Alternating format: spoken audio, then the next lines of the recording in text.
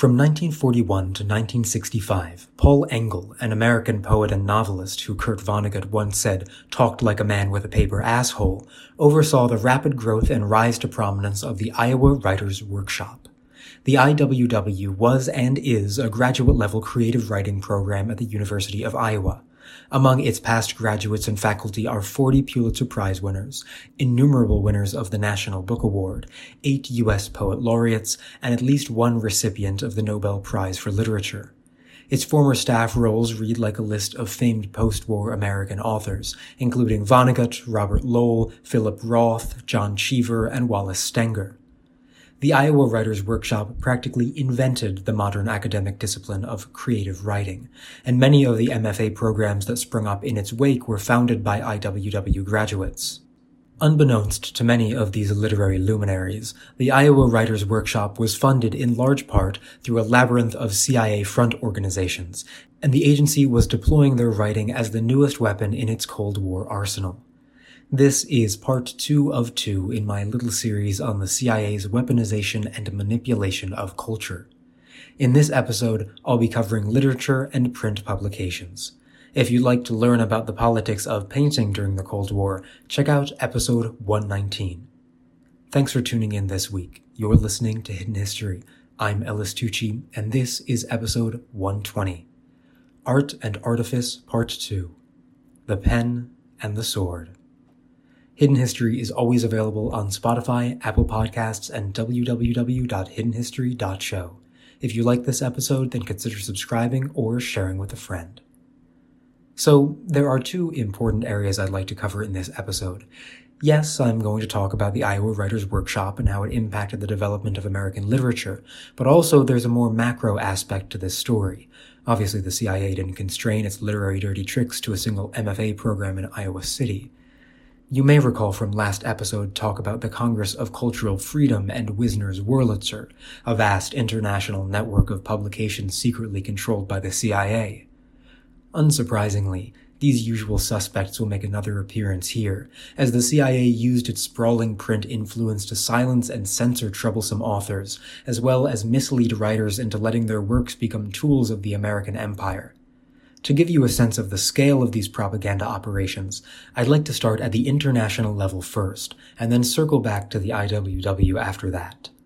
So, what forms did the CIA's secret manipulations of literature take at the international level? To talk about that, we need to know about the structure of the relationships between these print publications and the CIA. In general, there are 2 types of relationships. One where the editors were aware of CIA affiliation, and ones where they weren't. Magazines like the German Der Monat, meaning the month, first published in 1948, were founded and controlled by either CIA agents or intellectuals who had been recruited by the agency. After Der Monat came the British Encounter in 1951, followed by the French Proofs in 1953. These magazines, and untold others, grew with CIA money that had been laundered through an intermediary. In most cases, a rich guy would set up a phony fund or foundation with a relatively small initial deposit, after which CIA funds could flow through unabated. The most notable of these rich guys is Julius Fleischmann Jr., scion of the Fleischmann yeast fortune, who Frances Stoner Saunders calls in her book The Cultural Cold War the CIA's most significant single frontman. Fleischmann's Fairfield Foundation was one of the many avenues the CIA had to distribute funds to its empire. Another, of course, is the Congress of Cultural Freedom. The Congress was the funding avenue of choice when the CIA wanted to keep its editors in the dark about their involvement. Of course, throughout the Congress's existence, it was dogged by rumors of agency affiliation. But no matter the chosen front, the CIA used this power to enforce an editorial line across its print holdings. In these new magazines, which were largely about art, culture, and literature, this meant that anything critical of the United States would not be published. Stories and novels that showed American life in a less than venerable light would not be accepted for submission or reviewed, their authors not interviewed for articles syndicated around the world. One particular subject that was forbidden from print was any hint of America's racism problem, or indeed any hint of race.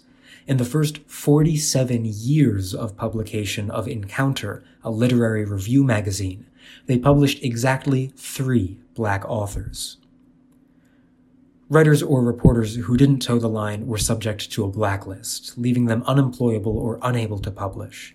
The CIA also used their power to sabotage the careers of leftist authors, including successfully denying Chilean poet Pablo Neruda the Nobel Prize in 1964.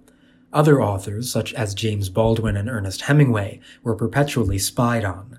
In Hemingway's case, the constant surveillance combined with depression over the American government's forcing him to leave Cuba eventually caused him to commit suicide in 1961. Over time, magazines like the Paris Review, first launched in 1953 and co-founded by a CIA agent, became powerful tastemakers in the world of Western culture. In 1957, when the Soviet Union prevented the anti-revolutionary novel Dr. Zhivago from being published, it was magazines like the Paris Review that ensured the book was a massive critical success. Their interview of the author, Boris Pasternak, took the Western cultural world by storm.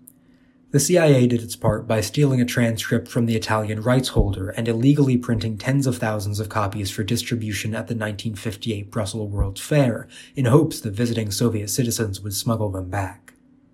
Making sure not to let a good crisis go to waste, the CIA proceeded to fund the translation of Dr. Zhivago into a number of different languages, which the agency then bought in bulk to send it to the top of the charts. Eventually, in 1966 and 1967, stories leaked to magazines like Ramparts exposed this vast secret media empire and revealed to the artists involved that they had been used. In response to the Ramparts articles, the CIA had the FBI designate the magazine as a subversive organization, and the CIA, which I may add is not chartered to operate domestically, placed every one of its 55 staff members under constant surveillance. Many of those who had been made tools of the agency, like Colombian novelist Gabriel Garcia Marquez, who had just allowed preview chapters of his masterpiece 100 Years of Solitude to be published in the CCF-funded Mundo Nuevo, denounced the agency and regretted their unwitting association. Now that we've seen how the CIA used print to manipulate Western art and literary culture on the international level, why don't we take a look at how they did it on the home front? The Iowa Writers' Workshop was founded in 1936 by Wilbur Schramm, thought to be the father of the modern field of communications, who led the program for 5 years, departing in 1941 and being succeeded by Paul Engel. A radical in his youth, after the establishment of the House Un-American Activities Committee, he hastily switched sides and became an increasingly ardent anti-communist. It was through his efforts that the workshop gained so much funding and prestige. Engel had a very similar pitch to the CIA. American novels would be a weapon in the fight against communism. It was with this argument that he successfully solicited very large donations from conservative American businessmen. Executives from Quaker Oats, U.S. Steel, and Maytag gave generously. The workshop was also supported by the Rockefeller and Ford Foundations, both of which have strong ties to the CIA. The agency itself wouldn't become directly involved until 1967, when the workshop was the recipient of funding from our good friends at the Fairfield Foundation. Soon after, it would receive donations from the Asia Foundation, another CIA front, and the Department of State. But this begs the question, what about this new American literature in particular would fight communism? Well, it was because the Iowa Writers' Workshop taught its authors not to engage with ideas and philosophy. To use a term coined by the workshop and still in use today, they were instructed to show, not tell. To quote from Eric Bennett's Workshops of Empire, students were taught that good writing consisted of sensations, not doctrines, experiences, not dogmas, memories, not philosophies. It was a calculated attempt to permanently snuff out the political and social commentary in the writing of the 1930s, which I talked about in last episode. Engel's approach to literature saw the elevation of the individual and the elimination of any systemic critique. If you have ideas, write an essay. This quiet ideological bent was reproduced in each of the thousands of creative writing programs that modeled themselves on the IWW. Show, don't tell has become an accepted truth in American creative writing. If you've taken a class, then you too have doubtlessly been the beneficiary of such wisdom. I think it's fair to say that Engel and the CIA successfully accomplished their goal of weaponizing literature to prevent political consciousness. And although the tenets of the IWW certainly do not have as much sway in 2021 as they did in 1951, the workshop created a standard that is still very much reflected in modern American literature and the ways in which we teach it. I hope you've enjoyed this episode and this small series. If you did, I'd really appreciate it if you subscribed or shared the show with a friend. Thanks again for listening. This is Ellis Tucci at Hidden History, signing off.